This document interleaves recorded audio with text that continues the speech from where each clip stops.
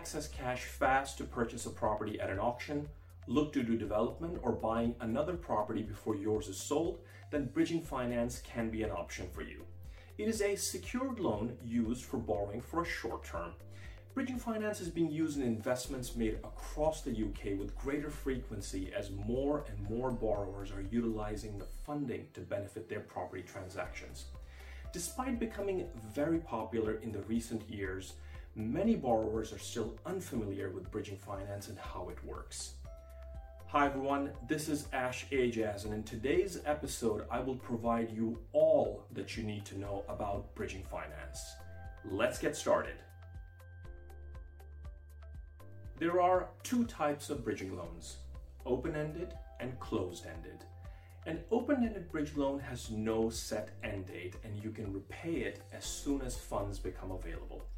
However, they normally tend to last for a year but can be longer. A closed bridge loan, on the other hand, has a fixed end date and they tend to last normally for a couple of weeks or months. Open-ended bridge loans are more expensive compared to closed bridge loans because they offer more flexibility to the borrower. When you take out a bridge loan, a charge will be placed on the property you're using as security. A charge determines the priority of debt if you are unable to pay the loan. First charge loans are where the loan is the first or only borrowing secured against the property. Traditional mortgages are normally first charge loans. Second charge loans are where you take out a loan on an asset on which you already have a loan or mortgage outstanding. If a property is repossessed and sold to pay off the outstanding debts, a first charge loan would have to be paid off first before the second charge loan. Amount you can borrow depends on the value of the property and the equity it has. This is normally 75% of the property value. You will typically be able to borrow more on a first charge bridge loan compared to a second charge bridge loan.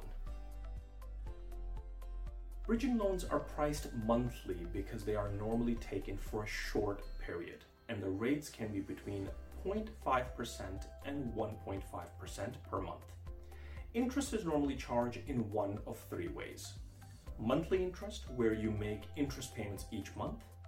Rolled up or deferred interest, where you pay all the interest at the end of the term along with the original loan. And retained interest, where the total interest is deducted from the advance at the start.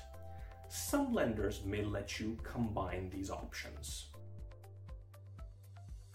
You will have to pay fees when taking out a bridging loan. These include arrangement fee, normally between 1 and 2%, administration fee, valuation fees, legal fees where you will pay for both your and lender's solicitors, broker fee, and with certain lenders an exit fee or early repayment fee. Depending on the lender, you can have the money in as little as 7 days. This depends on your property getting valued, lender checks, and the legals. When taking a bridging loan, you need to have clear exit or repayment strategy. Most common are sale of property or refinance to term loan. This is vital to avoid hassle when bridge loan term comes to an end.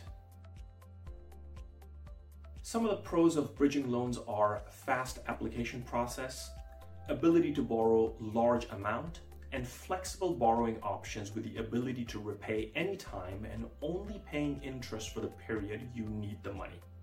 Cons include high interest rates, high fees, and security against your property. So guys, this was my guide to bridging finance. Hope you found the information useful. Please be sure to check out some of the other helpful videos appearing on your screens right now. Subscribe to this channel, and thank you so much for watching.